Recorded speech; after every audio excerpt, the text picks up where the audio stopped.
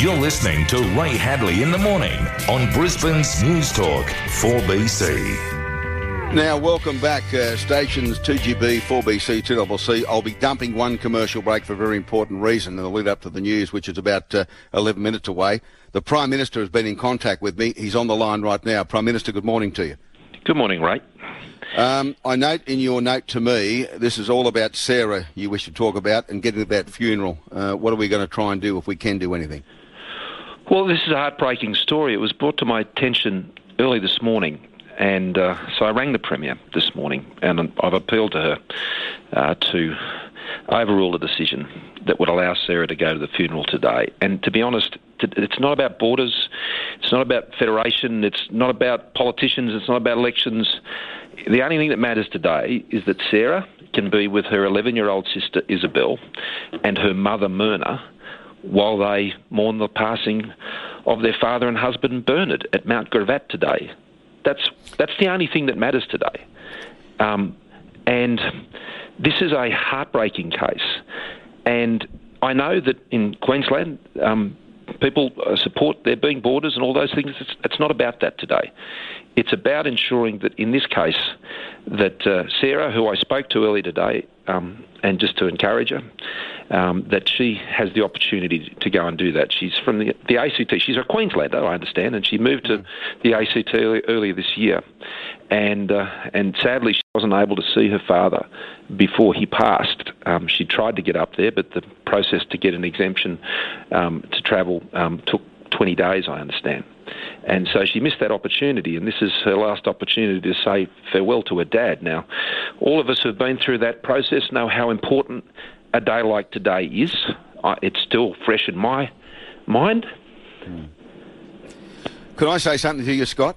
Yeah. My dad died 45 years ago, mate. I know your dad passed more recently. It's still in my mind, mate. It's still in my mind. I still remember my dad from 45 years ago like it was yesterday, mate. Yeah. It was Father's Day on the weekend, and I'm just thinking if Sarah had to go through that day in a hotel in isolation, and there she is today. And look, this isn't about the Premier of Queensland and me or anyone else, and it's just about that. Surely, in the midst of all of this heartache in COVID and everything that everyone's going through, surely just this once, this can be done. It can be done. There's been no COVID cases in the ACT for more than 60 days. I just hope they change their mind. I hope they let Sarah go to the funeral. I've done all I can. There's obviously been discussions between our Chief Medical Officer and raising that with them and health ministers. And I have these conversations with premiers on a range of issues all the time.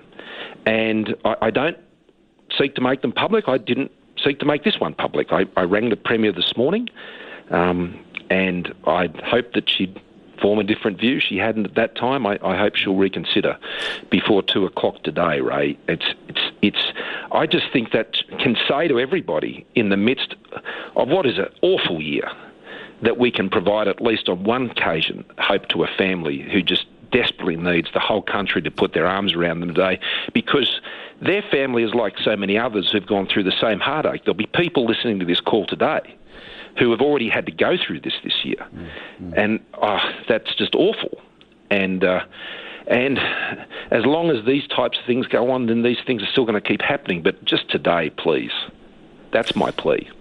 Okay, it's a plea that I join you with. I don't know whether we'll get any satisfaction, because this morning in Parliament the Premier's accused you of bullying her, but it's not about bullying. It's about giving a little girl, a 26-year-old girl, some respite from a terrible period in her life. I appreciate your plea, I appreciate your call, and you're a good man. Thank you very much. Thanks, Ray. Cheers. Scott Morrison, the Prime Minister, obviously very emotional, and I apologise, I became a bit emotional too.